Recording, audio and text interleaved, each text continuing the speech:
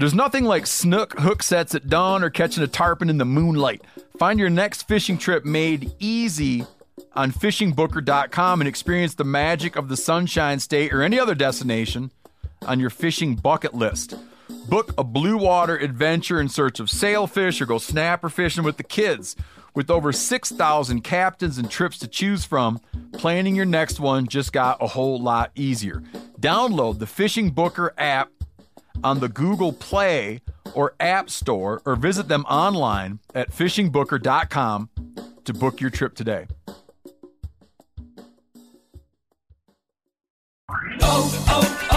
O'Reilly. Are your wiper blades chattering, skipping, or squeaking? Don't let streaks or smearing on your windshield compromise your visibility. When it's time to replace your wiper blades, stop by O'Reilly Auto Parts and see our selection. Our professional parts people will even install your new wiper blades while you wait. Stop by O'Reilly Auto Parts today. O'Reilly Auto Parts.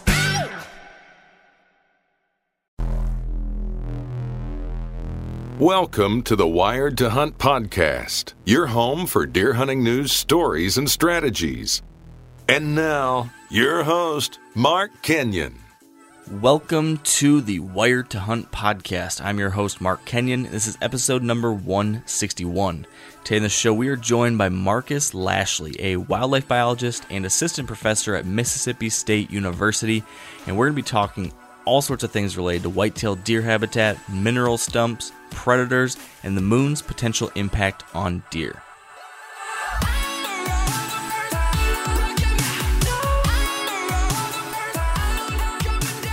All right, welcome to the Wired to Hunt podcast, brought to you by Sitka Gear. And today in the show, we are going to be joined by Marcus Lashley, a wildlife biologist and assistant professor at Mississippi State University. And Marcus works within the Deer Lab at Mississippi State.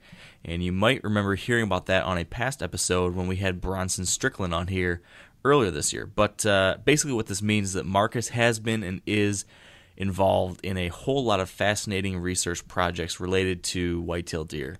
And in particular, Marcus has looked a lot into things related to white-tailed deer habitat. So today, the plan is to pick Marcus's brain all about deer habitat and what they need in their habitat, how we can improve it, and a whole bunch of stuff related to that. But then also some things related to hunting too. In particular, he's done some really interesting research related to the moon and its impacts on deer. So I want to ask Marcus about all those things and more. It's going to be an interesting conversation. But before we bring Marcus on the line, and this is for the 7 of you who enjoy our long and winding introductions, right? How are you, Dan? The seven of us. Frank, Tim, John, how you doing, guys? I think there's 7 people like, all right, I love this section. So this is for those 7. Nice. How are you, man? I'm good. You? I'm very well. Yeah.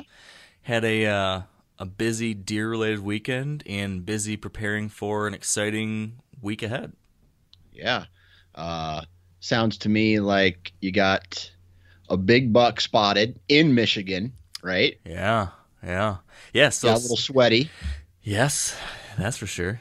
When we talked last time we recorded the podcast, I told you that I'd gotten like a tip about a big buck in the general area of one of my hunting properties, and I was going to go check it out that night. Well, I did go check it out that night, and they weren't kidding. I saw a really nice Michigan buck.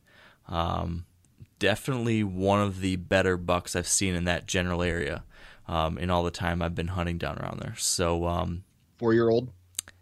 Yeah, at least 4. Yeah. Hard to say if he's older than that, but definitely 4 or older.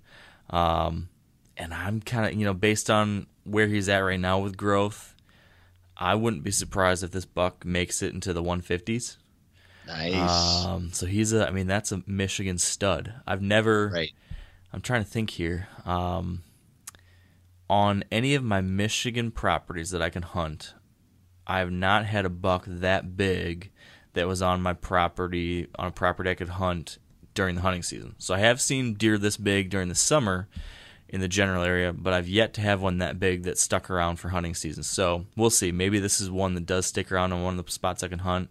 And he'd be a nice consolation prize if Holyfield never shows. So that's that for sure is not Holyfield though, right? Yeah, it's not Holyfield. Okay. It is in the same general area. So, like I said, if Holyfield's not around, this buck could potentially fill that gap. But no word on Holyfield yet. I've been driving around a lot this area looking for him, and nothing in the bean fields yet. But this is a heck of a deer, and I'm excited about that. So did that, and then have been out a few more nights looking for deer. And then over the weekend, I hung 3 new stands and put a fake scrape tree in on one of my food plots and moved a hay bale blind to a new area. So been doing a whole bunch of stuff over the weekend, just getting the final prep situated. And I just have a few little, I got to put one more fake scrape tree up. I got to move a couple cameras, and then I'm done until the hunting season for that spot, for this general area. So right. And then what about, because you mentioned you were going to be doing some public land scouting as well. Yeah. So I can't remember. Oh, I think I mentioned that I was going to tell you about the public land scouting I'd done. This was like 2 weeks ago now. I spent a good amount of time on some land down this neck of the woods. And long story short, it looks really good. There's some big country. It's kind of gnarly. It's not like the easy stuff you can just walk into 100 yards off the side of the road and be in deer. I think that I found some places that are tough enough to access for the average guy that I might be able to find some little pockets of deer that feel comfortable. In particular, I found one spot. There's a bunch of swampy stuff, and I found an island of high ground in the middle of that swamp, and there's just like one little bridge of high ground that connects it to it. And that little funnel connecting the island to the main high stuff was just littered with old rubs and trails coming in and out of there. And I found some, what looked like for sure, a buck bed down at the end of the point on the island and a few doe bedding areas, maybe 50 to 100 yards away from that. So like some very promising stuff. Nice. And then I was out actually scouting in the evening, checking out some bean fields that were adjacent to that public. And this was just maybe 2 or 3 nights ago. I saw a pretty nice buck right next to the public land. Not a giant, but at least a 3-year-old. And something I'd be pretty pumped about to get on some Michigan publics. So yeah, that was good. Like I'm excited. Like these final pieces are all coming together. And now I realize I leave a week from tomorrow, and I don't come back till hunting season. So wow. It's nuts. So you're going to Montana just to chill the rest of the summer, and then you're going to be doing an antelope hunt, an elk hunt, and a North Dakota mule deer hunt. You're kind of off. Right? You're kind of off on all of it. Okay. Well, that's because I don't talk to you enough, Mark. I thought we were friends. I know. That's bad. You're kind of close. So I'm going to be sort of hanging out in Colorado, Wyoming, and Montana for the next month, 6 weeks or so, 5 weeks. As far as hunts, Montana antelope hunt, then Montana whitetail hunt, then right. North Dakota whitetail hunt. And no elk hunt this year? No elk hunt this year. No. Okay. Just trying to, I think I'm going to try to, like you've been talking about, just try to rack up some points till I can go to a slightly better area, because where we went, it just seems like the pressure keeps on building there. Yeah. So most definitely. So yeah. I tell you what, I'm obviously this year I finally had to call it, and say I'm not going to be able to go on my elk hunt this year. No. Yep. So I don't want to be that dad who something happens and he's like literally, if I was up in the mountain, to the time it would take me to walk back to my truck and then drive home would be over 24 hours. And I would just feel horrible for the rest of my life if I missed my son's birth. You know what I mean? And I don't want to be that guy. And, but next year I will be doing some out of state hunting. You mark my words. Good. You need that adventure in your life, Dan. I definitely need that adventure in my life. I feel like I'm in a cage right now. Yeah, I know. You told me just a couple minutes ago, you wake up every morning, you don't know where you are. What's going on with my life? That could be Alzheimer's too. That could be. Can you push your elk trip earlier? Could you do like an early elk trip, like first week in September? Well, I could go. Well, it is the first week, right? So I thought it was later. Well, see, September 1st is on like a Friday or a Saturday this year. So it's the first week, but the opener of that elk season is the last week in August. Now, I could go if I wanted to, but the group of guys, I'm going with a group of guys, so they all have scheduled already to go that first week of September. So I'd be running solo. And where we had planned on going, you need some experience to go up there, and probably experience with someone who knows what they're doing. It's really steep, and it's in Colorado, so it is high country. We'll probably be close to 12,000. Man, well, 10 to 12, yeah. If you want to drive out to Montana and hunt antelope with me for a couple days. When's that? The last couple days of August, because there'll be a period of time between when my wife is going to leave. She's going to meet up with a friend, I think, and take off like the last day of August or something. And then I'll have like 2 or 3 days before the whitetail season opens up that I was going to hunt antelope and scout for whitetails. You might be able to still draw a tag. Let's talk after the show, my friend. I mean, I can't handle Dan not being able to have a little bit of Western adventure in his life. But check this out, right? So I restructured my vacation hours at work, and I don't have my phone with me. Well, just wait 1 second. Let me tell you something real quick. Okay. July, August, September, October, November. So right now, at work, I have accepted and approved vacation from November 6th to November 24th. So nice. Which the 23rd and 24th is Thanksgiving, so I get those off anyway. So I have 3 straight weeks off of work. Now that is good news. Right. So the goal is on November 6th to shoot my buck, and then that would be nice, right? Don't have to grind it out again. And then maybe go to Nebraska. Oh, to do a whitetail or a mule deer hunt? It'd be one or the other. I'd be able to shoot both. I'd get one tag, but that's just daydreaming at this point. I like where your head's at, though. Yeah. Those sand hills, they're calling to you, aren't they? Man, ever since I went out there, I think about that place every day. It's crazy. Well, when we started talking about it last summer, about me potentially going out with you for some type of hunt, that got me like all obsessing about it and thinking about it. And man, there's a lot of opportunity out there. And this is exactly the kind of stuff that we're going to be talking about in just a couple days at our live podcast recording, which is going to be pretty awesome. And I just want to remind everyone listening, if you are listening to this on the day it comes out, so this is Thursday, July 20th that this podcast is coming out. If you're listening to that now, tomorrow, Friday, July 21st, Dan and I are going to be in New Orleans at the Quality Deer Management Association National Convention recording a live episode of this podcast in front of an audience. And you guys can be there. All you need to do is go to QDMA.com to get the details. It's 9:45 a.m. on the 21st. We're going to be doing that, talking all about DIY hunting trips. And we've got a friend of mine who I've wanted to have on the podcast for a long time. He's going to be joining us as well. He's going to have some really great insight to share on this topic. It's going to be top-notch, so I'm pumped about that. And then just another reminder, that evening, Friday, July 21st, 8 p.m., we're going to have a Wired to Hunt meetup in downtown New Orleans. I'm trying to get some intel from guys that are on the ground there right now as far as where we should meet, but some kind of like bar or grill or something like that, some kind of bar down there that's large enough for some people to hang out. 8 p.m., and as soon as we pick that location, I'm going to be talking about it on Facebook, Instagram, and Twitter. I'll put out the announcement then, probably in the next, anytime now I'll have that announcement out. So look for that if you're in the area and you want to meet up with us, say hi, meet some other Wired Hunt listeners. That's 8 p.m., Friday, July 21st. So, are you excited about that, Dan? I'm really excited now. It's hot in New Orleans, my friend. I'm excited for it, but it's hot down there. Yeah, I haven't looked at the weather yet, but I'm sure it's going to be.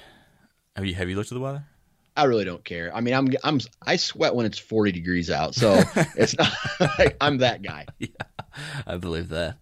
Well, it's going to be a good time. So hopefully we're going to see some of you guys that you're listening right now. Hopefully we'll see you in just a short day or so. But we need to shut this intro down, Dan, because our guest is ready to join us. So let's take a quick second to thank our partners at Sitka Gear, and then we'll be back with Marcus Lashley. For this week's Sitka story, we're joined by Sitka Ambassador Ed Gramza, who tells us about a surprise elk encounter on a public land hunt in Montana. Back in 2015, some other Sitka ambassadors and I were archery elk hunting in southern Montana. And after days of rain and 12 inches of snow, we finally got in on the elk. A buddy of mine and I saw or heard elk, and we were trying to figure out how to get to them. We saw them, heard them, but didn't know where they were. So we ended up just hiking up the mountain, trying to get to where we last saw them. Little did we know, after walking through an opening, we were right in the middle of a herd of about 20 elk. They had to have seen us, but they didn't know what we were. We were in our open country gear, walking right through the middle of a clearing. And unfortunately, we didn't harvest one. The big bull came out, stood behind a tree at about 20 yards, and one of the thermals changed, and the cows busted, and they took off. But it was definitely the closest encounter I've ever had with a herd elk. On Ed's hunt, he was wearing Sitka's Timberline pants and Jetstream jacket. If you'd like to create a Sitka story of your own, or to learn more about Sitka's technical hunting apparel, visit sitkagear.com. All right, with us now on the line is Marcus Lashley. Thanks so much for being here with us. Oh, really glad to be here. Yeah, I think I first heard about you when the Quality Deer Management Association published a YouTube video of you a handful of years ago talking about some of your studies that you'd done related to the deer, or related to the moon in deer, and I found that pretty fascinating. And since then, I followed some of your work through various studies and research projects you've been doing, and it just seems like you constantly have your hands in some interesting stuff. So we're excited to try to hear more about that. Yeah, can you give us just a little bit of an introduction to who you are and what it is you're doing? Sure. So, again, I'm Marcus Lashley. I'm a country boy from Alabama, and have had an intense curiosity my entire life, and that's led me down this path. Grew up hunting and fishing, and basically have followed that path all the way into a career, now in academia, and I work here at Mississippi State University in the MSU Deer Lab, and study primarily habitat relationships with a lot of different species, and one of the ones I'm most interested in, of course, is deer. Definitely. Now, you had quite a path to get to this point. I think you were at NC State for a while, and can you walk us through like what that journey looked like and all the different things you kind of worked on up to this point? Sure. So I got a bachelor's degree actually here at Mississippi State, and most people don't get a degree at the same place they end up for an academic job, so that's a little bit unusual. But I did get my bachelor's degree here in forestry with the option of wildlife management, and I fell in love with habitat at that point and working on habitat, and I went and worked with Craig Harper at the University of Tennessee, and he trained me during my master's. Again, habitat-related work with silviculture, so basically different forest management practices with and without fire, how they affected deer forage availability and quality and those sorts of things. And then I worked in a couple of different jobs with some different agencies, worked in West Mississippi all the way up to the Outer Banks of North Carolina and even down in Florida as a biologist, and then went back to get my PhD at NC State, where I worked again on fire and forest management, how it related to deer habitat quality and predator-prey interactions between deer and coyotes. So, and I also got a postdoc there at NC State working in that same longleaf pine ecosystem with deer and coyotes and fire. Sounds like you've been pretty busy. Have you still got some hunting time in? Oh, yeah. I find plenty of time. At Fort Bragg, when I was doing my research there, I didn't get to hunt very much for deer, but I'm also an avid turkey hunter, and it turns out the schedule of trying to catch deer all night and then going turkey hunting all morning and then sleeping, from noon to about 6 or 7 in the evening, and doing it all over again was a pretty good schedule for me. So I got plenty of hunting in. You have to find time to do it. So whatever that schedule is, you work around it. I feel like Dan had a similar schedule, being up all night and sleeping till 6 the next day, but it wasn't for turkey hunting. It was something else in college. Well, yeah. Oh, college. College. That's a different story. I thought you were talking recently. Well, now I guess as kids, right? That's well, right. When I was growing up, I worked on a catfish farm as a night man, and got to work all night, during my teenage years. So I was already used to that kind of schedule for work purposes, but also have had some leisure activities that drive me in that way as well. So of all these different, you listed off a handful of different topics and studies that you've been involved in that I'm sure have all been really interesting to you. But of everything you've worked on, what single project or particular topic have you really clicked with the most? Like, which specific aspect just fascinated you above all else? Well, from a science geeky standpoint, we would call it indirect effects. So basically, if you think about these systems, they're all food webs, and that web has a whole bunch of different lines connecting lots of species together. And it's really intriguing to me that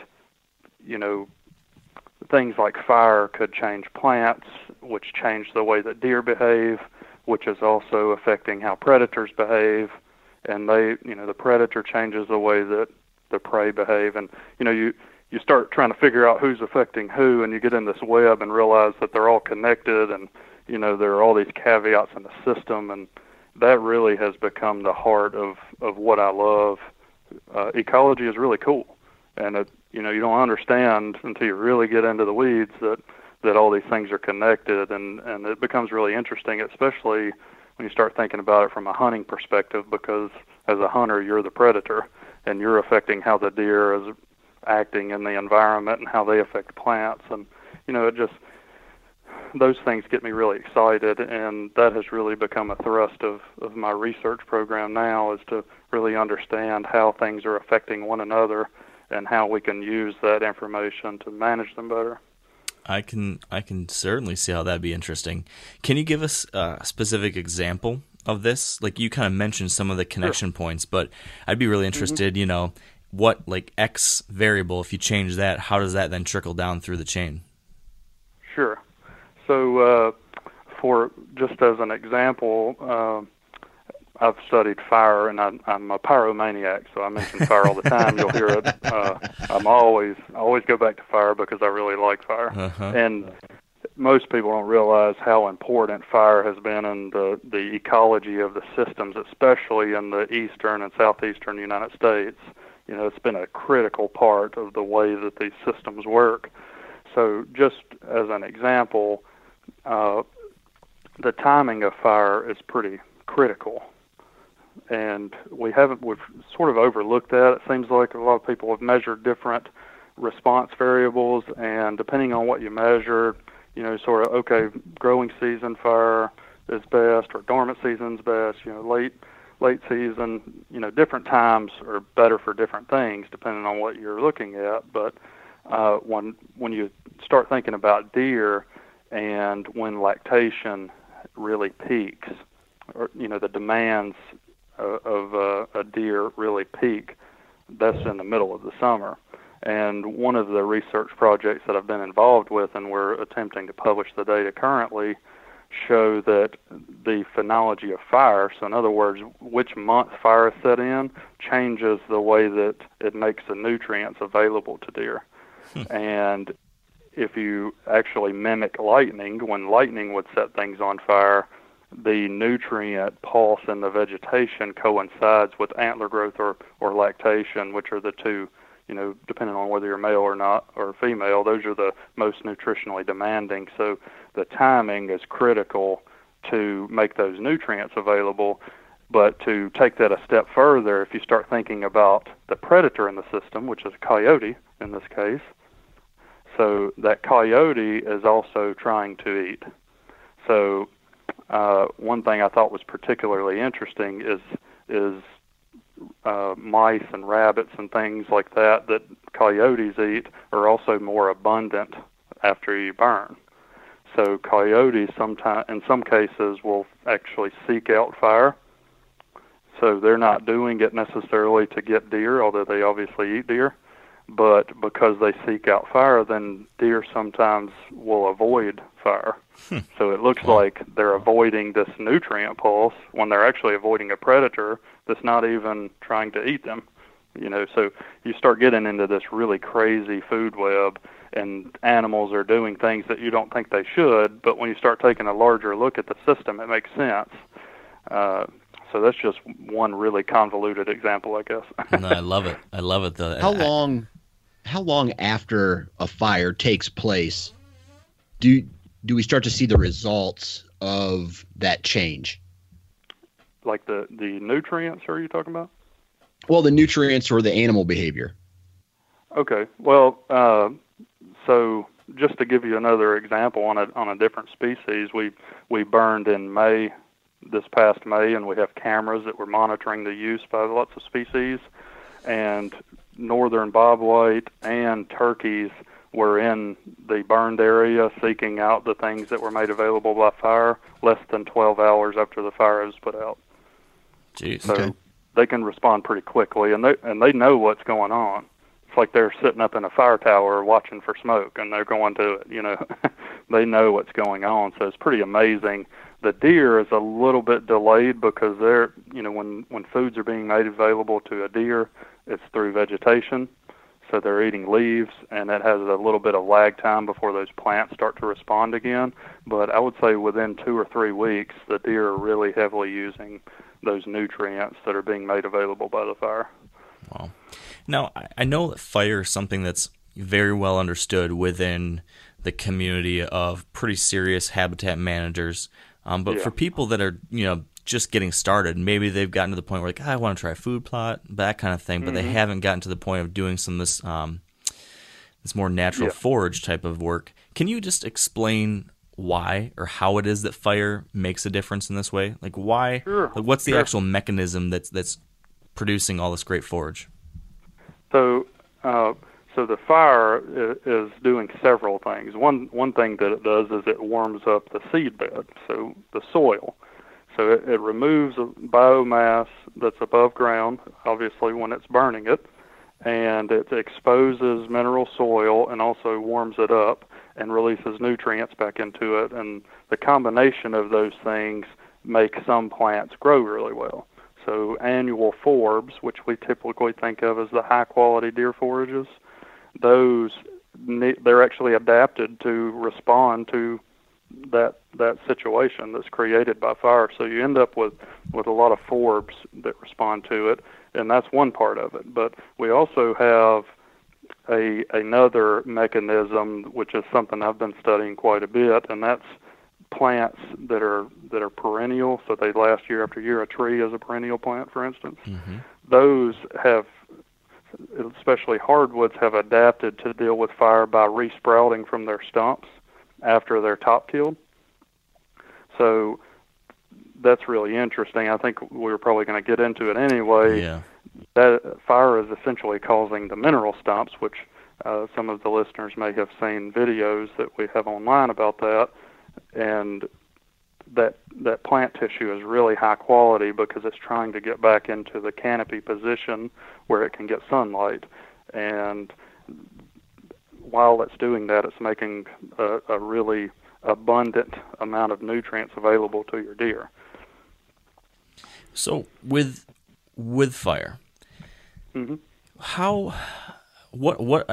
I guess number one, is there somewhere we can go or a resource if we're going to try utilizing fire in our mm-hmm. management plan? What would you recommend as far as pulling that off in a safe manner and in the right manner to improve deer habitat or wildlife habitat? Sure. Well, I preach about fire, and one of the reasons is it's becoming harder and harder to use because, we have to deal with where smoke goes, and there's a perceived liability associated with fire if it gets on your neighbor's property or, something like that. And we actually, in every state agency, they have a program that is actually, like Mississippi, for instance, has the the prescribed fire program that trains people to be a Mississippi prescribed burn manager, and that's providing you training to get that title so that you can then pull a burn permit yourself. And you would actually go through the Forestry Commission and get a permit. You have to write a management plan for that fire that you send to them, and then you have to follow that plan with your permit. And as long as you do that, it provides you protection from the liability. So it's designed to protect the landowner, to encourage burning, because we know now that it's so important. So that's one way that you can get the training to get you started on how to use it. Another thing that you can do is contract it out. So there are contractors that specialize in burning, and you can hire them to do that. There are also, in some state agencies, they have a private lands program, and they will have wildlife biologists who will work with private landowners and can work with you on getting that plan set up, and even in some cases pull the permit for you and help you burn it. And I know, like our state has an active program where we do that. Most states also have an extension program through their university, the land grant institution, and they have specialists on staff that are also there to help landowners with this type of thing. So there are lots of different options, although fire is one of the more difficult things to use, just because there's that perceived liability there. Yeah, it definitely takes a lot of planning. Yeah, it seems like there's a little more to it, but to your point and to your noted obsession with it, it is such an important it's such an important piece of what's happening out there. And correct me if I'm wrong, but over the last 100 years or so, we have largely limited the benefits of fire because we perceived it as a threat, and we tried to control fire completely for a long period of time, which has resulted in a lot of, unnatural habitat stuff where we're not getting things set back, where we're getting tremendous amounts of just mature growth, and we're lacking the understory, or we're fuel loading big forests out west, and then that's resulting in these massive wildfires because we're not letting the smaller usual natural fires happen. I mean, is that accurate? Yeah, you're right on point. In the early 1900s, there were bands of people who were going around telling people fire was bad, and we were trying to get rid of it. And then it wasn't until we started seeing some effects of that we realized that was a bad idea. And we've had some, like for instance, Smokey the Bear for a long time. That was, you may have noticed when you were younger, the message was only you can prevent fire, and now it's only you can prevent wildfire.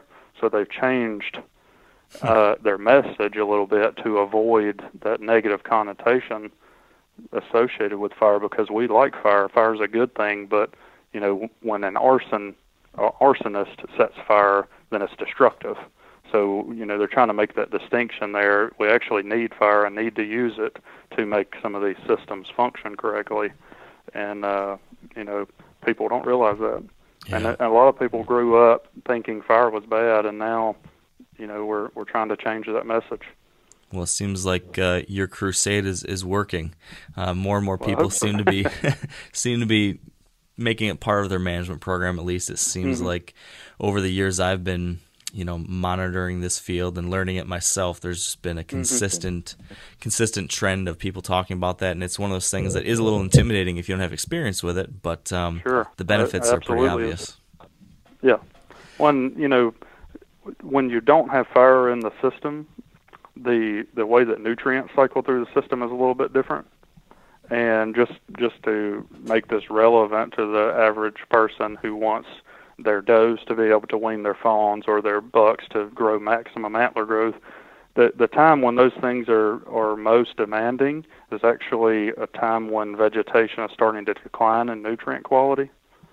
And the fire, especially when it's timed properly, extends that nutrient pulse and actually increases it dramatically during the times that they need those nutrients.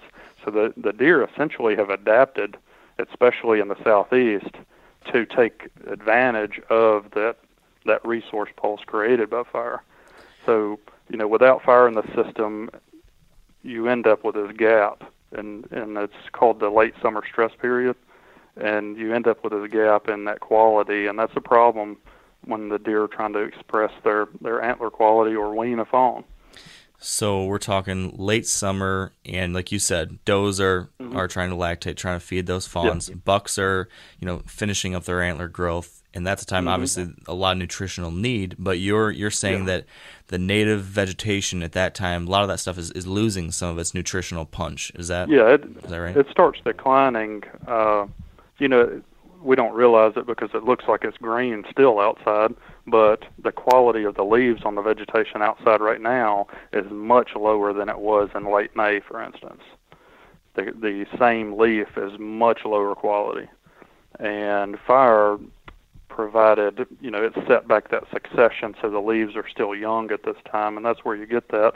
Now, a lot of landowners aren't in a situation where burning is a possibility, or you may be a hunter that's leasing land and fire is not a possibility, and that's where you can start to get into things like a supplemental food plot program or the mineral stump application. Those could become really important because of this natural cycle of vegetation when fire isn't in the system. Yeah. Let's talk about those two pieces right there. And that mineral stump idea is one that's been particularly interesting. I heard you talk about this on the Deer University podcast a few weeks or a month ago or something. Could you explain what that is, why that's something we might want to consider using as hunters and managers? Yeah. Absolutely. So that same cycle that I was talking about with fire, you can actually cause that to happen with a chainsaw or a hatchet or something to cut down a tree.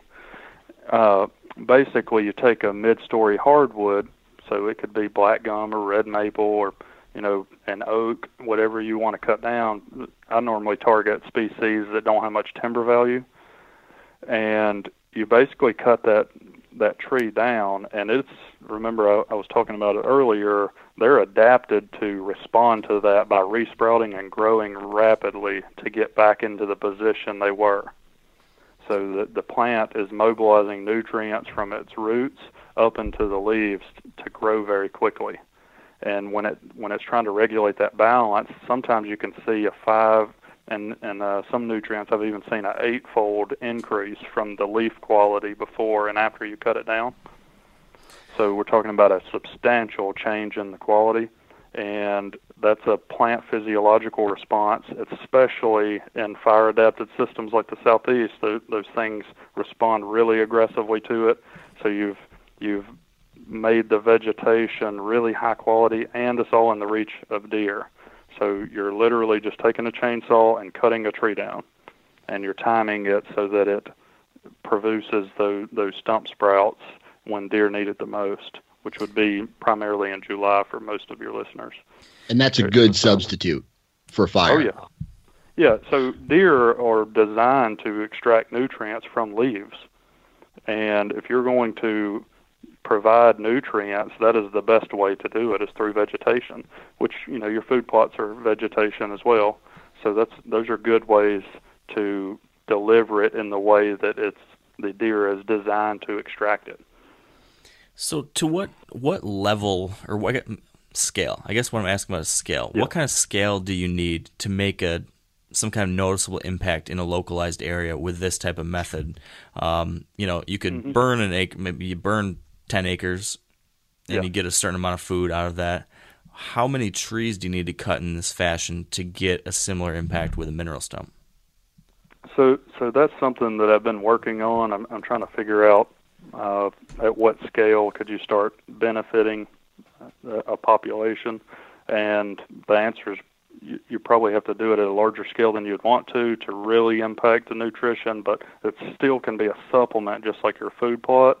And based on our preliminary data where we're estimating how many trees would we have to cut down, so if you took a tree, just maybe a 5 or 6 inch diameter tree, so we're talking about most people could reach around the tree with both hands. So a tree that size, if you cut down about 100 of them, it would equal the nutrient production of a common warm season food plot. Okay. So that's not really that many. Just to put that into perspective, my graduate student that's been working with me on this, Don Chance, and I went out maybe last week or 2 weeks ago and cut down some trees around a stand that we wanted to make a really high-quality bow stand. And I think it took us 15 minutes to cut down 12 trees around that bow stand or something like that. So not much time commitment for the amount of forage you're getting. And, you can use it in a lot of different ways. One thing is you're cutting down those trees and making lanes to shoot your bow if you're a bow hunter. You're also making the area much more attractive because that vegetation continues to be produced all the way into bow season.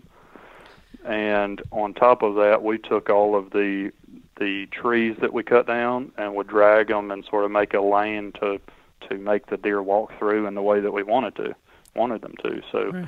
It has a lot of different purposes, and it's a really easy way to enhance nutrition, deliver nutrients in the way that deer are designed to eat it during that important time, but also has some carryover effects to improve your bow stand.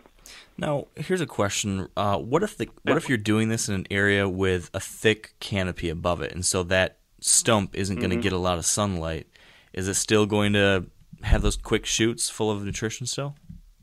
Oh, yeah. The initial experiment that we did with the red maples, so that was the video that you were referencing earlier, those were primarily in closed canopy forest. Okay. So there was not much light getting to those. Now, when it does have some sunlight getting to the ground, you get two things. One, you'll get some more plants that need sunlight, forbs, to respond to that. But also, the stump does seem to do better when it has some sunlight to respond. Okay. Now, another thing you mentioned, and you kind of touched on this a little bit, but when I've heard you speak about this previously, you talked about, for example, the maple tree, and you talked about how that's not necessarily something that deer would select for in a lot of situations, doesn't have a huge nutritional punch, but then after you cut it off, because of that tree trying to balance out from the roots up to what's above ground, you talked about specifics in regards to protein and other nutrients in those newly sprouted leaves. Can you give us the details on that? I mean, how substantial of a difference are we getting after we're cutting these trees and the new sprouts? I mean, this is like super concentrated punches of nutrition in these new leaves, right? Mm-hmm. So red maple, just as an example, is generally in the low teens at the peak quality, which would be, late April or May. And then by the time deer would need it for growing antlers or what have you, it's declined down to normally around 10. So that's not very good. Normally for peak lactation or antler growth, we're thinking about more like a 16% crude protein, for instance. So the only thing by that time without fire in the system or doing what we're talking about with the mineral stumps, the only things in the landscape really that consistently meet that requirement are forbs. So, a lot of our browse would already have declined in quality by that time. So when you cut down this, let's say, red maple that was 10% crude protein before you cut it, and then you have that resprouting vegetation for a 2 or 3 month period after that, we had some that got up to even 30%, but on average they're up around 20%. So we've exceeded now what the requirement is of the deer, and it's on par with the average forb that deer like to eat on the landscape.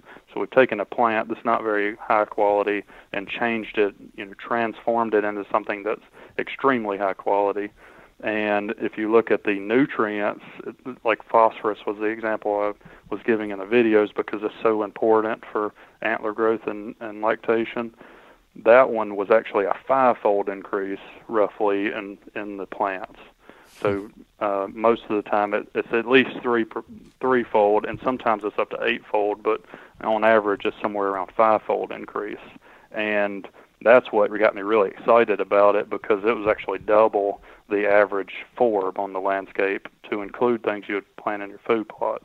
So that's a substantial change in the quality of a red maple that's not high quality on the landscape typically. we've transformed it into something that is the highest quality thing around on the landscape. Yeah. So the other thing you mentioned was about the diet preference for deer. Mm-hmm. That's one thing that has also been amazing to me. We typically think of these different plant species as being sort of a stagnant, deer either like it or they don't like it, or they will eat it, but they're not seeking for it. We think of those things as being stagnant. Like greenbrier's always great, sweet gum's always terrible. We sort of label these different species, but what I've learned from this experiment and some of the other ones is that is as far from the truth as it could be. The diet selection of the deer for plant species is completely dependent on how you change the nutrients within that plant and which nutrients are limiting on the landscape. All these different things are influencing it. The deer are smart. They are adjusting their diet to take advantage of whatever they need. So if you change the content of nutrients in the leaves of a plant, you're going to change the preference of that plant for deer. So I think you might have mentioned it, but I want to make sure that I'm interpreting this correctly. How long does the benefit last? So you cut down this tree. How long are we going to get this, disproportionately high nutritional value from those shoots? So the primary response, where you have the sort of that peak in quality, generally lasts for about 6 weeks, and then it starts declining. But the ones that we cut in June last year were still substantially higher quality than the leaves on the same species that were not cut down in late September. So we're talking about several months out. We still had a noticeable nutritional gain from doing that. Okay. And then how high up should we be cutting these trees down? I mean, should we cut them right towards the ground? Is it 3 feet high, and is it a straight cut across? Or, what's the specifics of executing this? Well, I don't know what, in terms of making it sprout best, if there's a good technique. Generally, the more of the tree you leave, the more sites it has to generate those stump sprouts. But the taller you leave it, the quicker it's out of the reach of deer. So we have been cutting them down to about ankle high, and that's been working really well. And you got to think, again, the reason these trees are responding like that is because they're adapted to deal with fire, which would be killing it all the way at the ground level. So, they can handle it as close as you can get to the ground. If we do it about ankle high, we don't have any trouble with hitting the ground with our chainsaw and dulling the blade or something like that. So, that's what we've been sticking with. Okay. And we're getting a really great response with a lot of different species. Yeah. Now, when you kind of going back to fire, we often think you burn a CRP field or a grass field for fire. Are there ever any instances where you would burn, let's say, a timber or a grove of trees? Absolutely. Yeah, most of my research is actually in forested systems, and most people don't realize that a pine tree, that the reason it has that thick, corky bark on it is to protect it from fire. So, that historically, all of, like the longleaf pine ecosystem is an imperiled ecosystem in the southern coastal plain, and without fire, it changes into a different community. Like the longleaf pine goes away, so it's actually perpetuated by fire. Loblolly pine, same thing. They are adapted to fire. Even more interesting to me is basically all of our upland oak forests are also adapted to fire. So, you can burn an upland oak stands and not harm those oaks. They're actually adapted to deal with it. So, you have to take into account your firing techniques, and, you don't want to run a crown fire through them, obviously, but, low intensity fires, they are adapted to deal with that. And it's absolutely beneficial to wildlife, especially some of them that you want to hunt. So it sounds to me like fire, before humans even, started working the land or anything like that, has been a part of the evolutionary system of trees, plants, animals, everything. Yep. That's one of the reasons that I've been so interested in it, because it doesn't matter where you look in the southern ecosystems outside of, floodplains or, places that obviously wouldn't burn because of water. When you get outside of those, it's amazing the list of adaptations that almost every species you look at have to deal with it. It really is amazing. And that's why I've focused on it so much, because I just, it's a huge part of every system almost. And even streams and, some of our aquatic ecosystems are actually, have links to the uplands around it that burned. And, a lot of the nutrient dynamics and how they move through the systems from the terrestrial to the aquatic are even influenced by fire. So, yeah, it really has been eye-opening for me over the past 10 or 15 years, learning how integral this process was to all these systems. It is fascinating.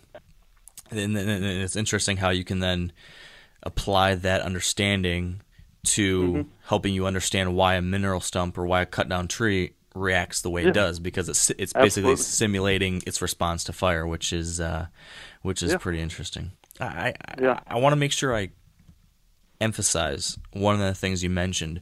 It makes sense that you utilizing the mineral stump or the fire idea to just improve the natural forage available from a nutritional standpoint. That makes a lot of sense. But I think another fascinating opportunity in the very short term for people listening still right now is how you can use these as a targeted hunting tool. We talk a lot on the podcast about ways to try to just sweeten the pot at each individual tree stand. So, for example, I've got a tree stand, I've put a mock scrape in front of it. I've got a little water hole in front of it. Maybe, like you mentioned, we've got a few down trees that help manipulate a little bit of deer movement. Well, it sounds like this is another way to almost introduce like a micro food plot type effect, but instead of planting something, you cut a cluster of trees within shooting range of your tree stand, and you time it so that when you're in there hunting, there's now these fresh shoots of new growth out of those stumps that are super nutritious and are going to be attracting deer. You're exactly right. I use, in fact, I talked about it on the Deer Lab or Deer University podcast. When I first started thinking about the mineral stump idea, I was sitting on a tree stand where I had cut down some trees around it and was wondering why there were deer in there annihilating these plants that I don't think of as high quality plants. And I've been using that for years, and finally have done a research project on it to try to figure out why the deer were doing that. But you're exactly right. It absolutely can enhance the available nutrition around your stand, and you can target that to improve your hunting experience around those stands. Yeah. I mean, what an easy, quick thing like everyone could go do like this week is like grab your chainsaw, cut down like 4 to 6 inch diameter trees within range of of a couple of your tree stands, and right there you've got a little special food source that these deer are going to be hitting in October or November or whatever it might be. And you said July is like ideal time frame, but could we even go into August? Well, yeah, the ideal time frame for the deer to take advantage of it to wean a fawn or grow antler would be in June for most people. It depends on when, it's a little bit different depending on when the fawns are being born and that sort of thing. But you basically a month before whenever the peak in antler growth or the peak in lactation occur would be ideal for them to get the most out of it from a nutritional perspective. But we've cut them down all the way into early September and still have the trees respond. They did not respond as vigorously at that point. But, any time leading up to bow season is a good time to do that because you do get some flush and vegetation from that stump, and it is attractive to the deer, especially when there's not much else to eat, around the stands. That's great. That's a really cool idea. A simple way that you can, like anyone can go and utilize this on their property. And how many times have you gotten in a tree stand and been like, man, there's there's something blocking my shot right there. It would be really nice if I could shoot 30 yards in this direction. You could use that as an opportunity to clean out a couple of good lanes. Oh, yeah. And also put a really nice little food source in that lane. I think it's a terrific idea. I might need to do a little cutting myself here in the next few days. Well, I would encourage you to do so. Yeah.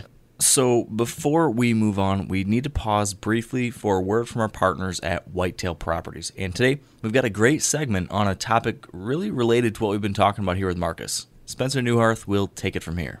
This week with Whitetail Properties, we are joined by Tom James, a land specialist out of central Indiana. And Tom is going to be telling us about what the very first habitat improvements should be for a land manager. Good question. Some of the first key things, the fundamentals that you want to think about is when you think in terms of what a deer requires, the food, security, cover, and water. And the QDMA has a great analogy of thinking about the lowest hole on the bucket that you need to plug up to keep the water from leaking out. So what could be missing on your property that the surrounding land may have? And so you want to do a quick assessment. Maybe it's food, maybe it's water, maybe it's cover. If you can look through your woods and see 200 yards, then you've got an issue with too much shade, not enough sunlight, creating new potential browse and cover for your deer. So maybe it's a timber, either stand improvement or a harvest or a combination of two. That's going to allow some more new growth to come in and thicken up your property. Maybe it's as simple as you not leaving an area alone as a sanctuary. If you're traipsing all over 40 acres and pushing deer off every time you go, then that's obviously an issue. So maybe just an adjustment in the way that you move around and hunt the property and approach things. If food is your lacking ingredient or your lowest hole in the bucket, then even in timber, it takes some work, but you can certainly clear out some openings and plant food. And I would suggest considering both perennial food and annual food, stuff that you can leave in like clover and chicory as a perennial coming back every year, and do some fall planted cereal grains and brassicas for the fall time. So you've got a year-round program going on. And typically it's not an issue in the Midwest, but if water is a lacking ingredient, then maybe you can create a water hole or even some of the new systems like the Banks watering tanks that you can set up that are mobile and fill up and provide water sources for your deer so that they don't have to leave the property to water.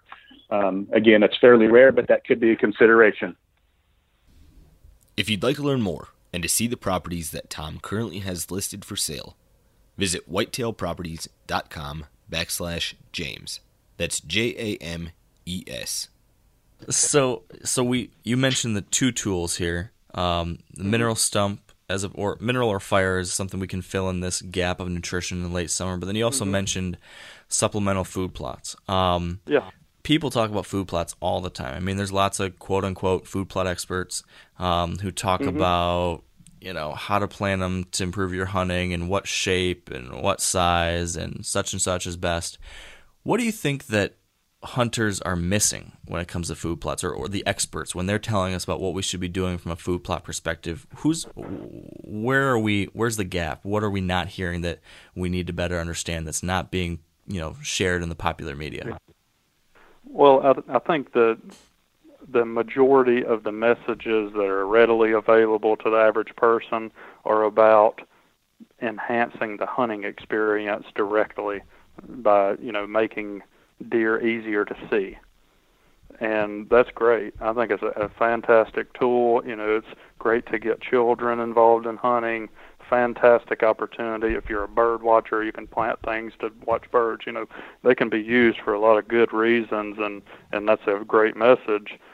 What you probably miss is we keep saying supplemental food plot for a reason.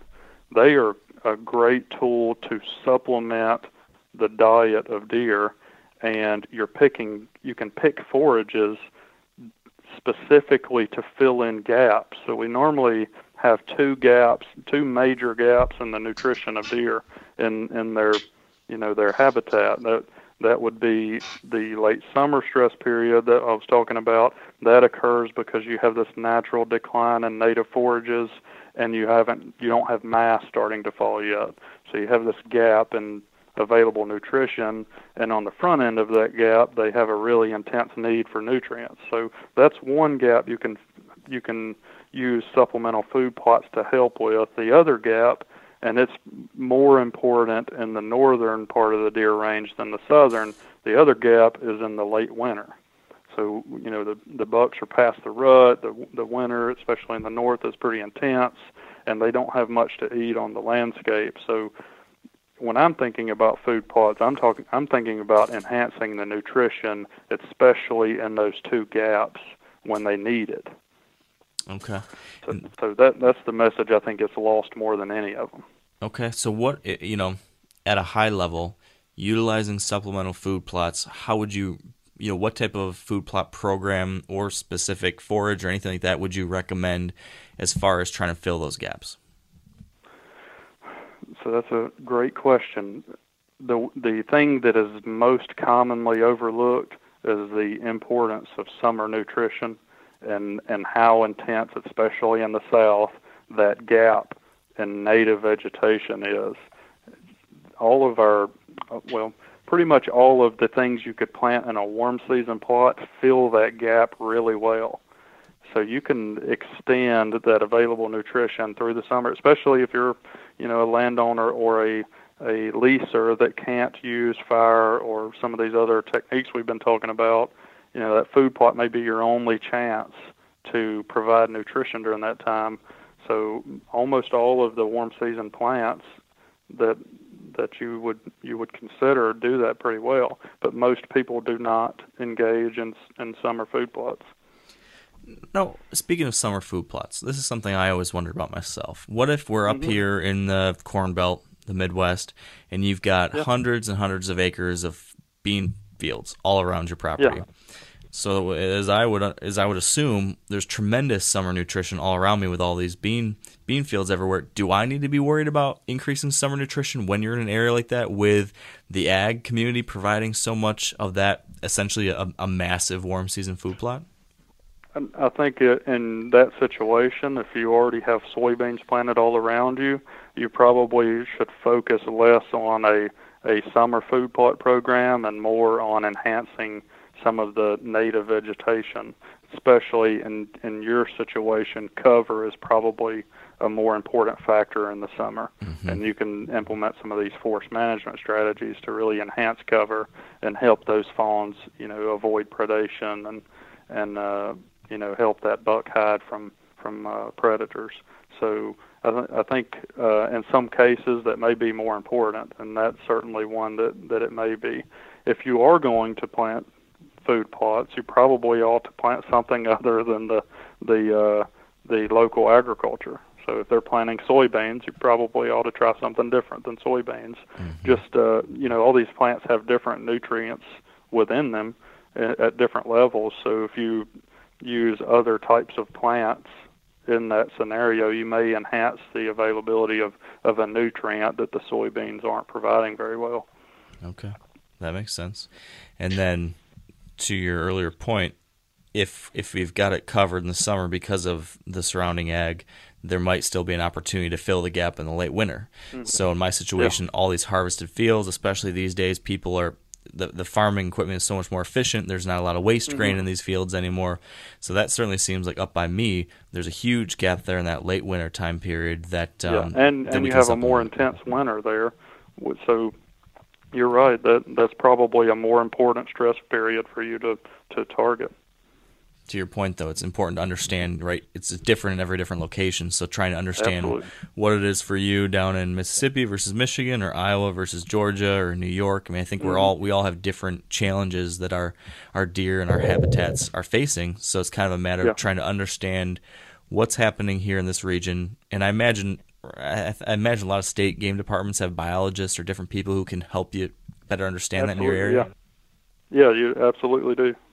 You have a couple of different resources that are great, and most of them have an extension wildlife professional. Ours is Bronson Strickland, who you had a few weeks ago on the program. So almost every state has one of those through the university extension. Okay, that's great. I want to rewind just a little bit to the native forage aspect of things.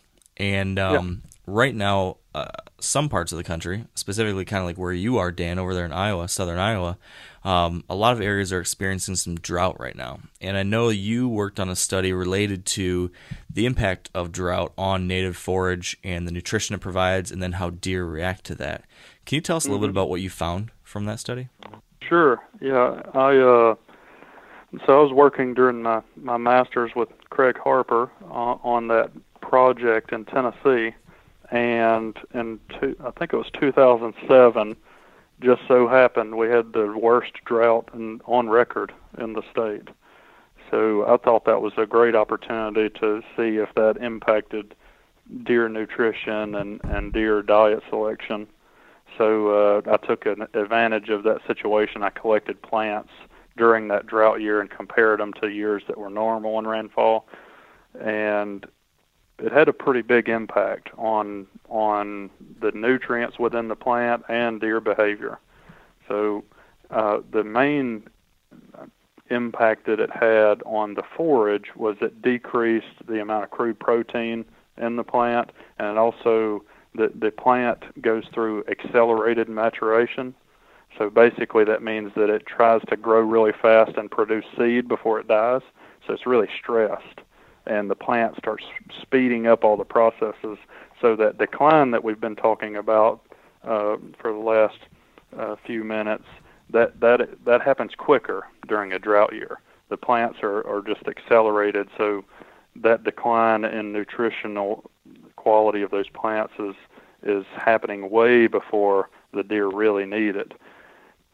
So with that being said, there are some forages on the landscape that maintain a high quality even during that drought. They're lower quality than they usually would be, but they're still relatively high quality in terms of what the deer need. So what we saw in that experiment was that deer actually changed their diet selection to focus on only a few species that maintain that high quality. So really interesting that, just in that short time period, the deer apparently realized that it's a drought and everything's low quality. I need to pick the few plants that are good.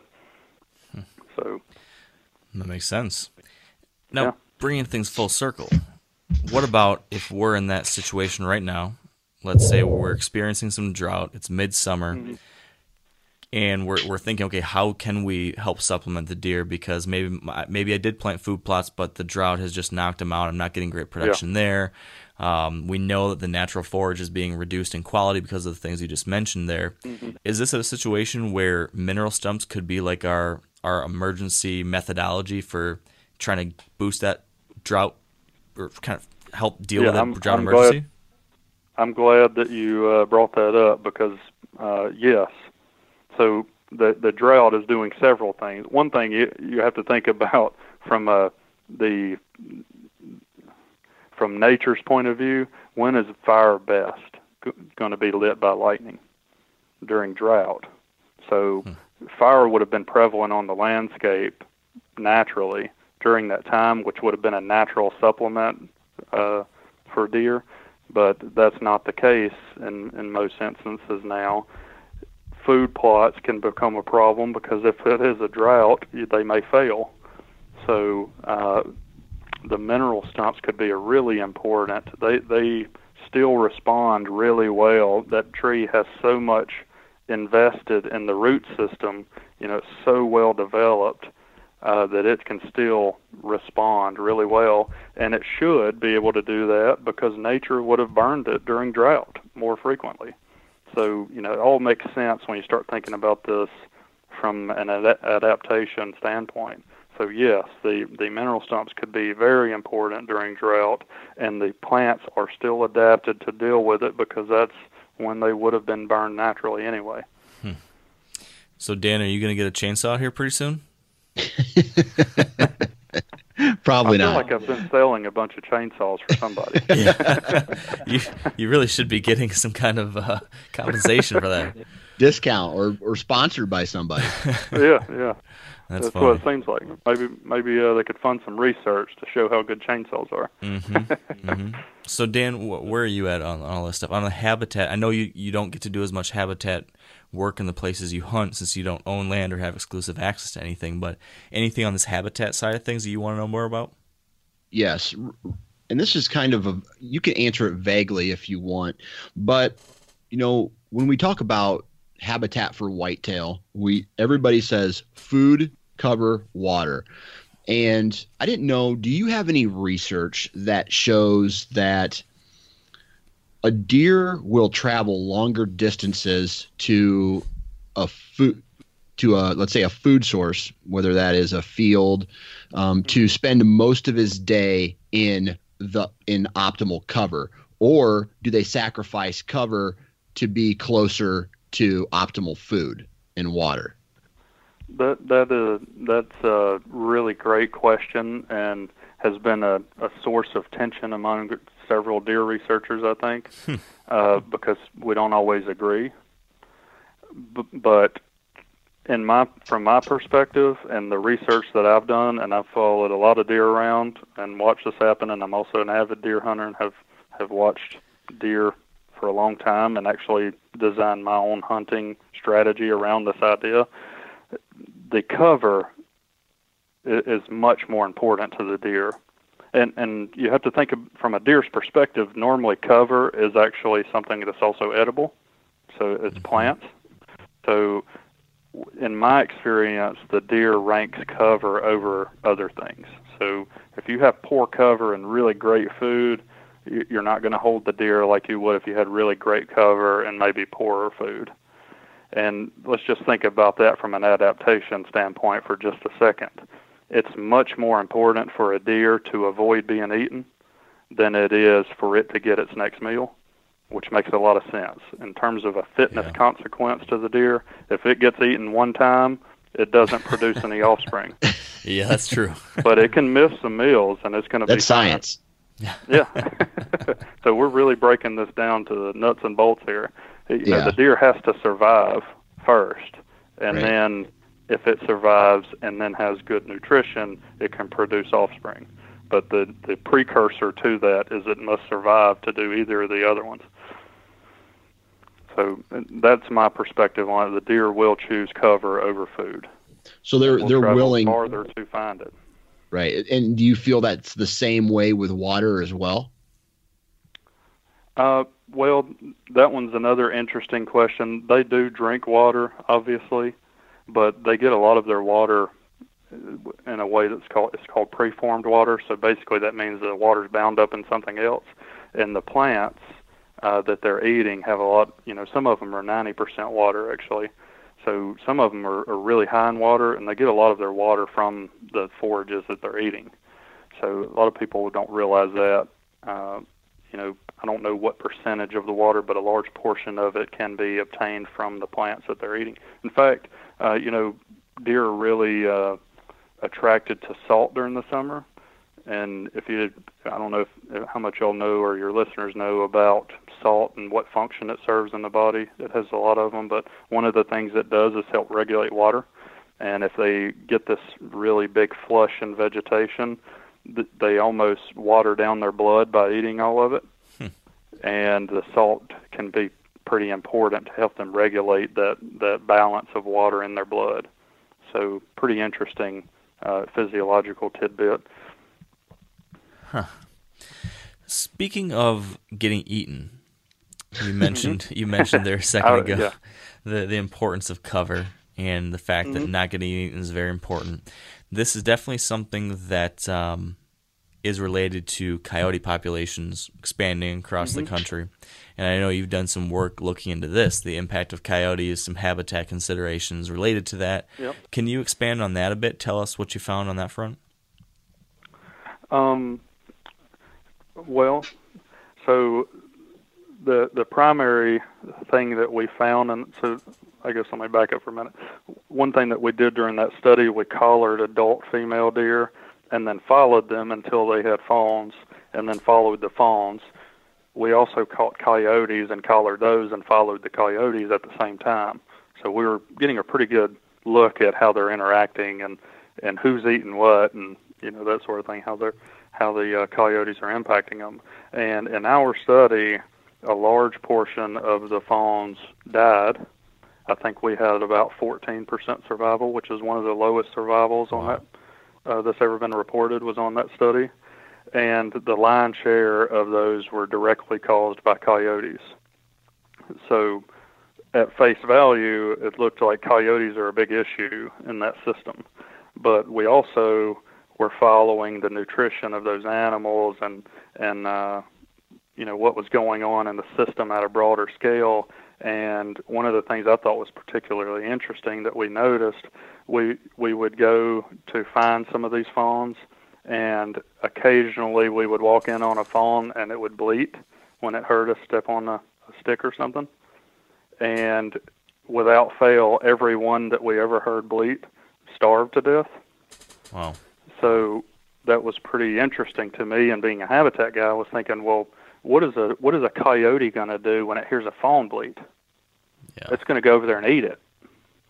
So we actually may have seen coyotes eating a large portion of our fawns because we have a habitat problem, and that makes it harder for them to hide and harder for mom to feed them. Mm-hmm. And then the fawn is responding to not being fed well by bleeding, which makes it easier to find again. One of those so the habitat really becomes a compounding effect. And then we were associating the blame with coyotes when in reality it actually was a habitat problem.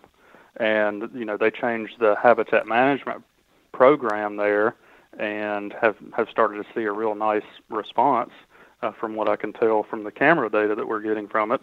It looks like they're getting a response from improving the habitat. So habitat's really important because it provides all of the different things the deer need. If you trap coyotes, that's only providing one thing that they need, which is making it easier potentially to avoid coyotes. But if you improve habitat, you improve their nutrition and the ability to hide from a predator. It's just a compounding effect, and it's normally easier. Another thing that was really interesting in that study, and I worked with several other researchers, Chris Moorman and Krista Purnham, Coulter, Chitwood, on this. One thing that we were shocked about when we started looking at the coyotes, their movement behavior, they're all over the board. They're all individuals, and they all do their own thing. But we had coyotes in different age classes and both sexes do this. We would collar the coyote on the study area, and then some of them moved hundreds of miles in only a couple-month period from that study area. Wow. So in one case, it was so shocking, we actually tracked from point to point the entire path that the coyote made it in about a 2-month period, and it was 900 and something miles. Jeez. It's like that is unbelievable. My point of bringing that up, one thing is shocking. Yeah. The other thing is, if you were going to implement a trapping program to try to improve fawn survival, if you trap a coyote, first of all, yesterday it could have been in the state over from you. Second of all, tomorrow you may have another coyote in its place from a state over. Yeah. So, the trapping has to be at such a large scale and so intense and timed right before the fawns are being born that, it really becomes a situation where it's almost not reasonable to implement. Yeah. It makes people feel good to kill that one coyote, but in reality, that's all it did was it made a big difference to that one coyote, obviously. Yeah. But in terms of your fawn recruitment, it probably didn't make any difference. Yeah. So okay. So if it sounds like really the best way to handle a predation issue with coyotes is to just improve habitat. I've read a lot of stuff on this, but I'm curious from what you've seen, what is the best way? What's the best habitat prescription to deal with predation, to improve that fawn recruitment? Well, let's think about that and a couple of the tools that we've talked about. So food plots don't provide very good fawn cover for the most part. When we're talking about fawn cover, we're talking about things that are less than waist. We're talking about plants primarily that are less than waist tall. So if you have a forest that's really thick and you don't want to walk through it, but you can kneel down and see really well through it. So that's pretty typical in the southeast with like a 10-year-old pine plantation. Yeah, it looks like it's a huge block of cover, but actually it's really poor, because if you get down to the level of a fawn and a coyote, it's just not obstructed. Right. So the things that are most important to improve that habitat or to increase sunlight to getting to the ground, if it's limiting. So if you're in a field, it's not a limiting factor. If you're in a forest, it might be. So breaking up the canopy and allowing some sunlight to the ground is the most important thing. Light is the most important limiter of plant growth. So that's the first thing. The second thing, fire or even the mineral stump idea, hinge cutting, anything to get more vegetation from waist high and down. The more vegetation you can get at that level, the better. Okay, well, that makes an old field. Yeah. I talked about food plots. An old field, so it just has a diversity of different plant species in it. And I'm not talking about sod-forming grasses. I'm talking about like some of the native plants that you would have in an old field. Mm-hmm. Those provide excellent cover for a fawn. I read somewhere, and heck, this could be the paper or the study you were working on. I cannot remember who to attribute this to, but I read somewhere that they also found that the increased amount of edge within a habitat is better for fawning. So lots of different changes in habitat. Is that something that you found too? Yeah, that was actually, I believe, Will Goolsby from Auburn that led that paper. And he took several different sites across the east and looked at what things were contributing to fawn survival.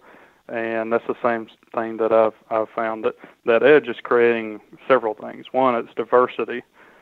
You have several different plant communities coming together at an edge, and that structural diversity makes camouflage really effective. So that little fawn has a spot pattern and counter shading because it camouflages it.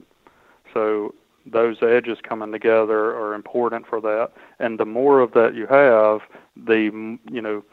you imagine that fawn, first of all, it's in really good area to use its camouflage, but then if you have a whole bunch of area for a coyote to search on top of that, both of those things would improve the survival of that fawn. Yeah, okay.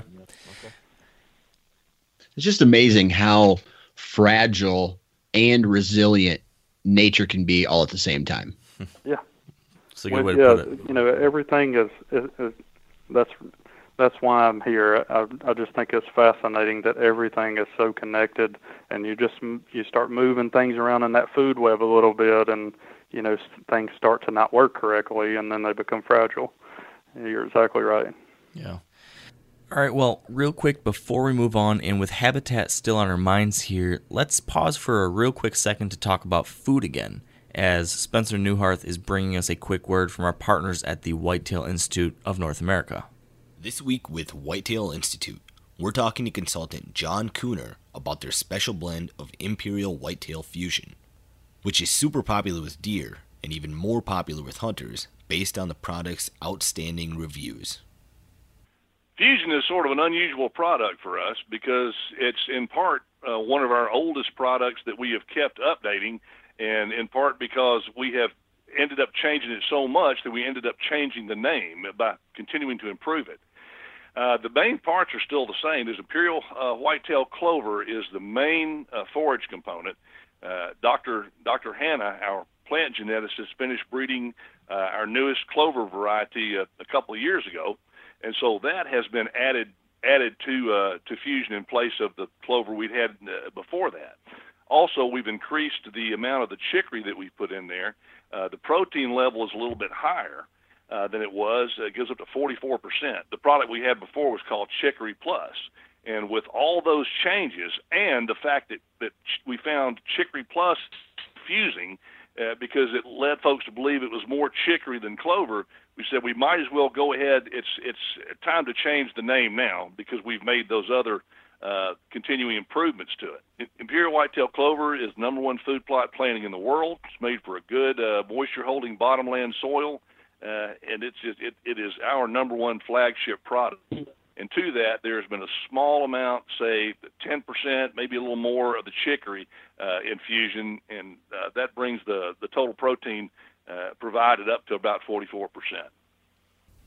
If you'd like more info on Whitetail Institute's forage products, check out whitetailinstitute.com, where they also carry some of the top supplements, attractants, and herbicides available. Okay, so continuing on the topic of how certain factors influence deer, let's shift from habitat to the favorite conspiracy theory of the deer hunting world, which is the moon. And there's so much debate. Smoke and mirrors. So many questions, so much debate about the moon.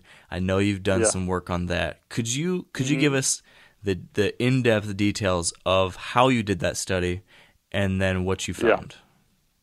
Yeah, so you remember the study in North Carolina, we collared those female deer, and the video that you saw from the QDMA was actually right after I presented that at the Southeast Deer Study Group.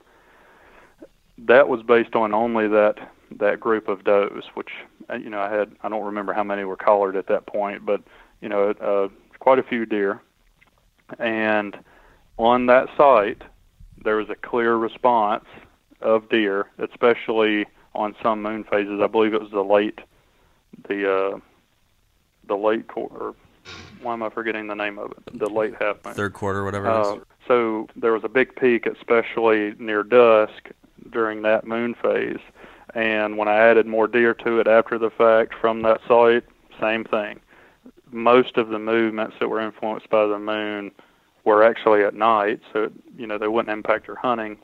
But some of the response was during hunting hours. So that was pretty exciting. And I actually contacted a number of deer researchers from across the eastern seaboard. I wanted to expand that and look at this at a higher level. And I got a couple of data sets from Steve Ditchkoff at Auburn, a couple of data sets from Lisa Muller and Craig Harper at the University of Tennessee, and a couple of other data sets all the way up to Maryland with Mark Connor up there. So, I think there were maybe 6 data sets total from bucks and does across several states, and I wanted to look at what, are they responding similarly to the moon phase across all these sites and across sexes. And what I found was pretty interesting. Some of the sites, there was no effect of the moon, or not one that we detected. Some sites, females or males responded and the other one didn't. Some sites, both sexes responded in a strong way, but in the sites that they both responded in a strong way, they weren't similar across sites. Huh. So then I was, when you get to a point like this in a research project and you don't have anything clear to talk about, yeah, so it's like it becomes pretty hard to publish something like that because we can see varying effects, and sometimes it works and sometimes it doesn't. But when it does work, it doesn't work the same in different places. So I was trying to figure out. Yeah, well, it wasn't inconclusive once I started digging on it. What I basically came to the conclusion about was the response of deer to the moon were largely dictated by what type of predator they had in the system and how intense hunting pressure was and that sort of thing. And we were seeing some responses on some sites when they had a coyote as the main predator that was different than when humans were the primary predator, or when bobcats were the primary predator. It was changing based on that predator, and that makes a lot of sense when you start thinking about the hunting strategy of that predator and how it might be best to evade being eaten by it. So, can you elaborate on that? Yeah. So, for instance, coyotes are what's called a coursing predator. So that basically, same as wolves, they basically are trotting around the landscape, visually hunting, and of course they have a good nose, but a lot of, they're seeing prey. So a good way to avoid being eaten by that type of predator is to avoid being seen. So you might avoid times that it's really easy to see, so that you may avoid moving a lot during the night when it's a full moon, for instance. If you are avoiding predation from a sit-and-wait predator, which would be like your bobcat or a lot of human hunters, it's good to avoid places that's easy for that predator to hide from you so that it can ambush you. So a lot of what I was seeing seemed to be, and again, I haven't published this data, but that's what it seemed to be going on, is when you had certain types of predators, they would drive a little bit different response, and deer are adapting to to not being eaten. They're trying to not be eaten, so they're changing their strategy based on that. And I think that's why this is sort of like that. I forgot how you put it. I thought it was nicely put the way you did, but it's one of those things that goes around and everybody argues over. All the hunters are always arguing. Some think that the moon's affecting movement, others don't. Well, there's a lot of truth behind any of those arguments, depending on where you are and what your hunting strategy is and what kind of predator densities you have and what those predators are and how good the habitat is. Just on and on. You probably are having different responses from deer based on all those things, and that's why it's so hard to detangle, because they're so adaptive. Yeah. They are just doing what suits them. Another, just a little tidbit, another really interesting thing that I found in that study, and I didn't have enough data really to explore it further, but I did find some literature that, like even in humans, but the best literature is in mice. Some of your bodily functions are influenced by the moon. So you'll have things that, like melatonin will spike in certain moon phases at certain times. And one of the things that I thought was pretty interesting is one of those hormones spikes at the same time as some of the deer would be moving in mice during that moon phase. And those things, the one that I really keyed in on was one that makes you hungry. So in mice, it's linked to how actively they're trying to eat. So it started making a lot of sense that actually something related to the way the moon influences us through, gravity and light actually could influence how hungry we are. Wow. Which, that's starting to get really crazy, and the work that it would take to show something like that would be pretty incredible. But I did find some pretty interesting linkages, and again, there's literature even showing that the moon is affecting human behavior. So it's perfectly reasonable to think that some of those biological things could be going on with deer, that we don't really understand. Yeah. Huh. So you did this study down, the original study, and then you collected additional data sets from all across the country, and then from there it got a little more cloudy. Now that you're sitting where you are now today, looking back on all of it, is there any takeaway that you actually utilize yourself? Like if you looked at all that and you try to apply it to your own hunting situation in regards to the moon, is there anything that you can say to yourself at least, okay, well, at least I know X that I can use or find helpful?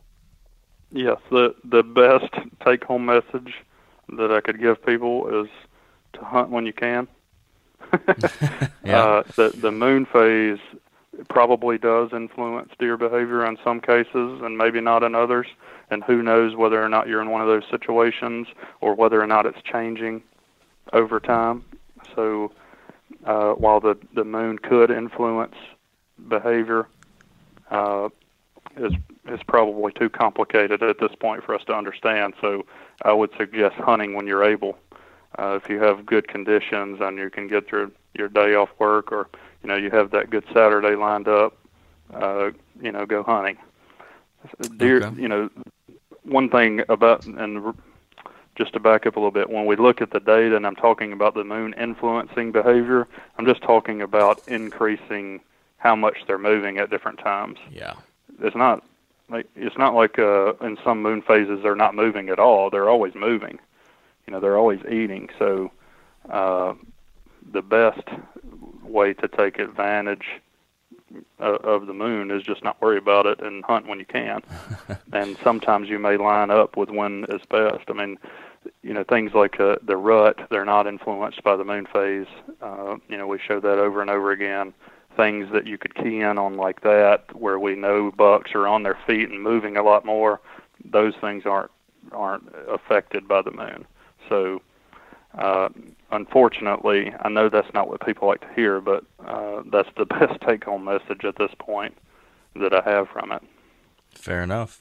It's endlessly interesting to try to piece that stuff out, but like you said, there's not a whole lot of really solid research that can point to there being any type of anything that we can really latch onto and say is obvious correlation. I mean, there's I don't know. Well, there have been several data sets presented in different outlets, and sometimes they have a really strong case for one thing, and then other ones there's nothing, and then in other cases it's showing something opposite.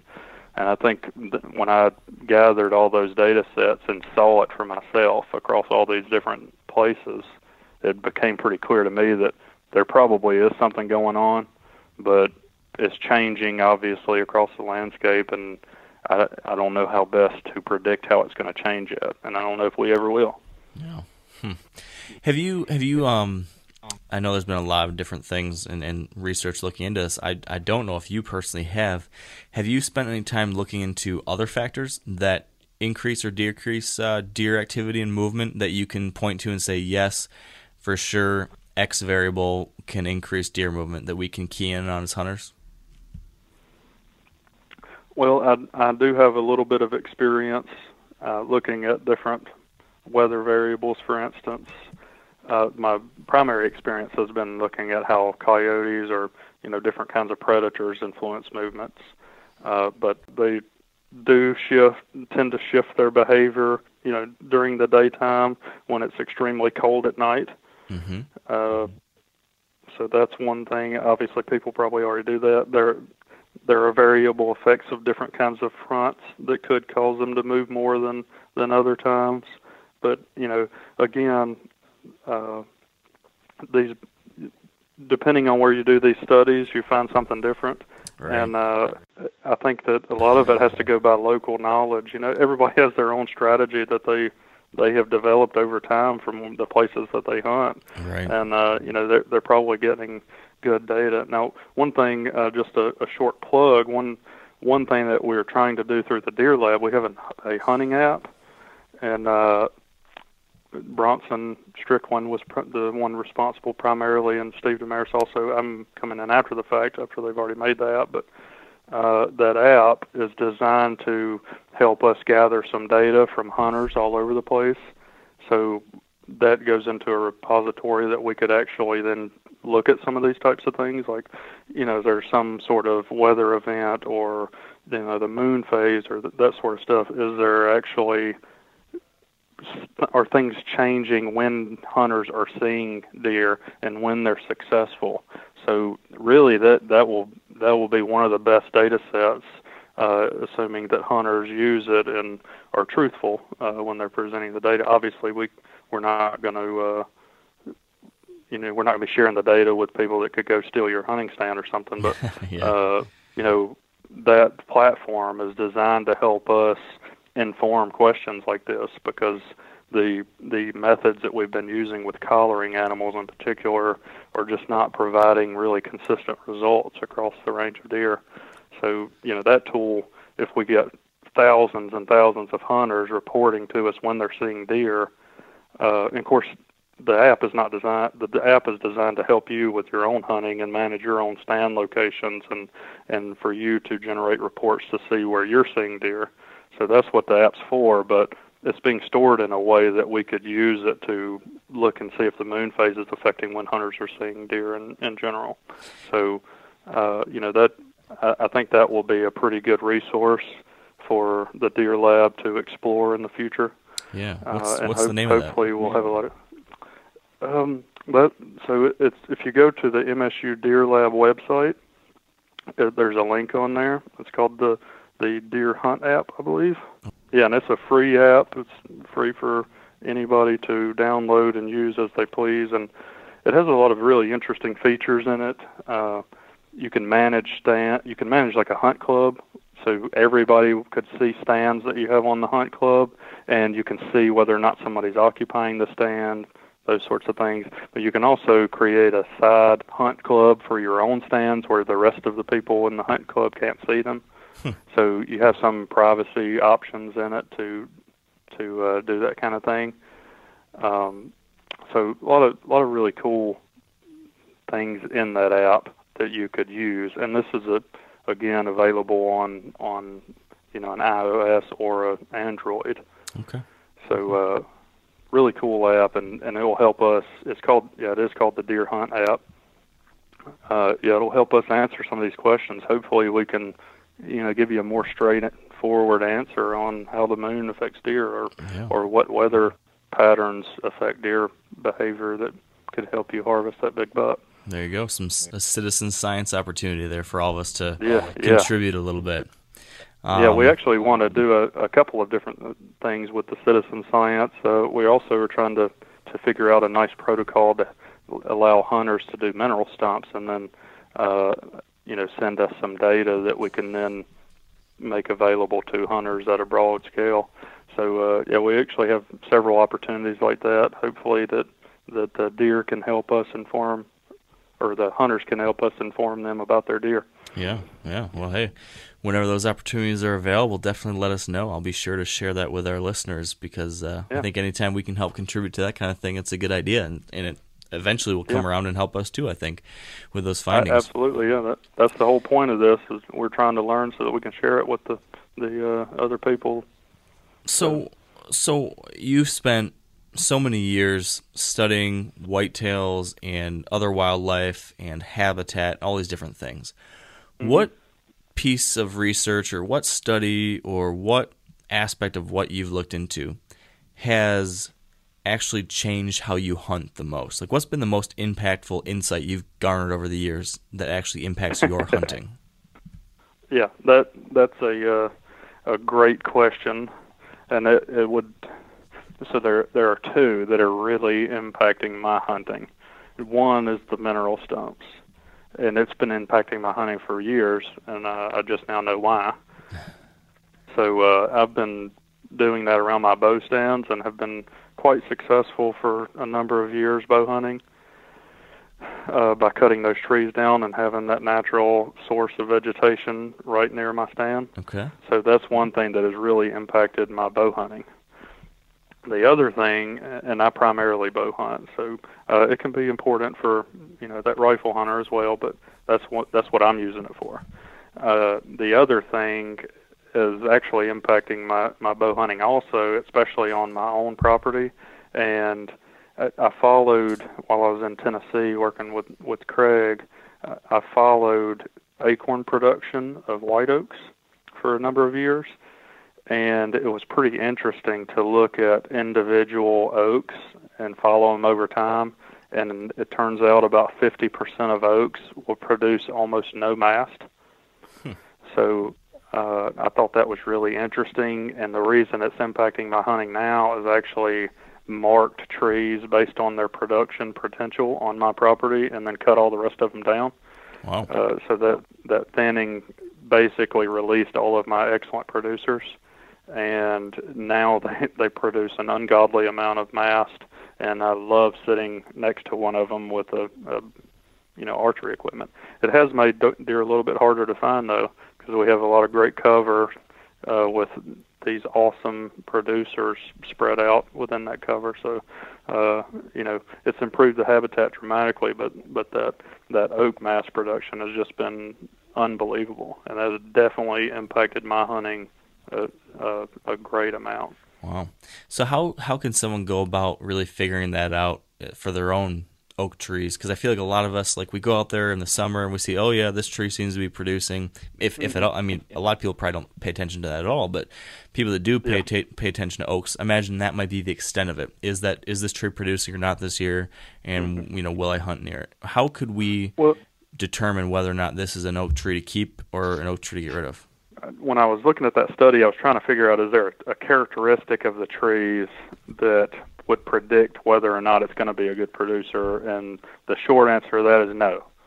It seems to be a genetic predisposition of that tree. It's either good genetics to produce a lot of acorns or it doesn't. So if it doesn't, it doesn't matter what you do. You can release that tree, you can fertilize it. It doesn't matter. It's never going to produce a lot of mast. Gotcha. The excellent producer, on the other hand, is always going to produce a lot of mast, no matter what you do. So you can enhance that, particularly by releasing it, by cutting trees around it down and letting its canopy expand. So with that being said, to determine whether or not it's a good producer, you need to follow whether or not that tree has produced for a couple or 3 years. And particularly if you follow it for 3 years, with about 90% certainty, you can estimate which ones are excellent producers and which ones are poor. So that's a pretty big deal if you were going to try to thin a stand. And a lot of people don't want to thin their oak stand because they don't want to cut down any oaks that are going to produce mast. Well, this is the sort of that silver lining where you could actually cut down about half of your oaks and actually improve mast production, because you cut down only oaks that didn't produce anything. So they could be a very useful tool. So if you follow them for a few years, especially if you follow them 3 years, and of course the better the data will be, the longer that you follow the tree.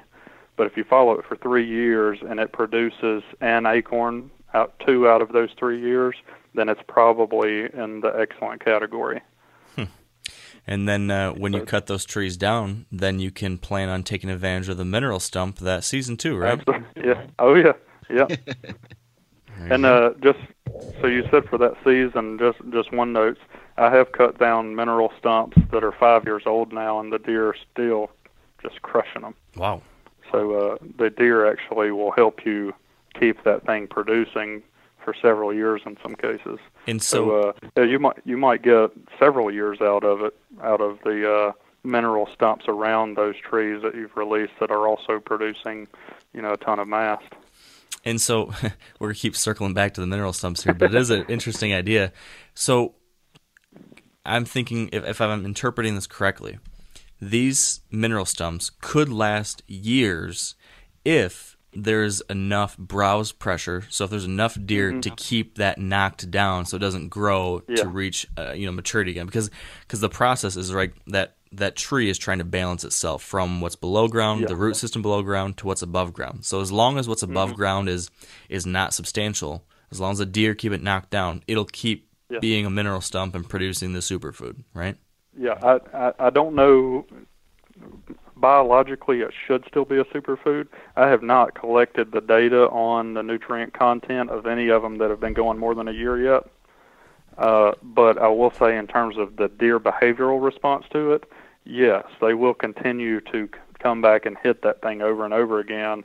And if the browse pressure is substantial enough, well, if it's too, there's sort of a balance there. If it's too intense, it'll just kill the plant. But if it's not intense enough, the plant will grow out of it. Right.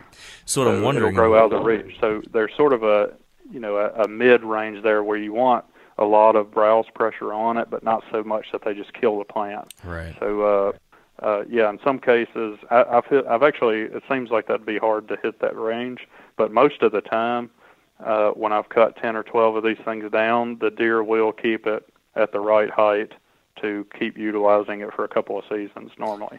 So could we manufacture that same mechanism? So let's say we're in a situation where there's not enough browse pressure to keep it knocked down. So after year one, I can tell it's going to be growing too much. What if I go and prune it? What if I trim it every year to keep it down in that sweet spot? Could I kind of artificially maintain that? Yeah, you can for a few years at least. Eventually, the plant will run out of resources, and based on that fact, you'd probably expect that the huge bump in quality you get from the first time may not happen the next time because the tree's already used some of its resources. Again, I don't have data on that, but intuitively that's what I think would happen. So the short answer is yes, you could continually cut the same one down to make it available to deer, but at some point it will just die because it won't have enough resources to keep responding to that. Gotcha. So, yeah, in short, you could, if you cut a bunch of them down and some of them get out of the reach of deer, you could go cut them down again. All right. Well, Dan, do you have any final questions for Marcus here? What kind of chainsaw do I need to buy? Well, whatever you can effectively cut a tree down with. Gotcha. Yeah, I've used a variety of different kinds of chainsaws and even used an axe and a hatchet. It all works. So. All right. Find something on sale at Tractor Supply, Dan. Yeah. Will do. All right. Well, anything else that you want to leave our listeners with, Marcus? Is there any point that we haven't gotten to or any kind of pet project you want to make sure that people know about? No, just I'm glad everybody has been listening, and thanks for having me on the show. And I always encourage the listeners to come check out our Facebook page and social media, the MSU Deer Lab webpage, great resources, and keep listening to your podcast. Terrific. You've got great information. I really appreciate you having me on. Well, thank you, Marcus. Absolutely. Same back to you as well. And we'll make sure to have links to the Deer Lab website and Facebook page and the Deer University podcast you guys are putting out. Lots of great information that I've definitely been able to learn some stuff from, too. So thank you, Marcus. We appreciate it. Yeah, thank you. And that's going to do it for us today. Thank you so much for tuning in for this one. Before we go, though, just want to give a big thank you to our partners at Sitka Gear, Yeti Coolers, Matthews Archery, Maven Optics, the Whitetail Institute of North America, Trophy Ridge, and Huntera Maps. And, of course, thank you again for listening. I hope you have a great weekend, a great week. I hope we're going to see some of you on the 21st of July 2017 at our live recording Friday morning, 9:45 a.m. at the QDMA National Convention, and that's going to be a lot of fun. Hopefully we'll see you later that night as well, 8 p.m. Location is TBD. We'll be posting it on our Facebook page, Twitter, or Instagram. So thanks again. Have a great day, and stay wired to hunt. I'm sure a lot of you guys remember the old ceremonial hunting tradition of eating the heart out of the first animal you kill. Meat from those organs are among the most nutrient-rich foods on the planet. You can get those same benefits your ancestors craved via convenient daily capsules from Heart and Soil. Find out more at heartandsoil.co. And remember, use code MeatEater for 10% off your purchase. You ever get that feeling the walls closing in, the concrete jungle suffocating you? You crave some wide open spaces, the chance to connect with nature, maybe in a spot all your own. Well, head over to land.com. They've got ranches, forests, mountains, streams, you name it. Search by acreage. You can search by location. You can search by the kind of hunting and fishing you're dreaming of. Land.com. It is where the adventure begins.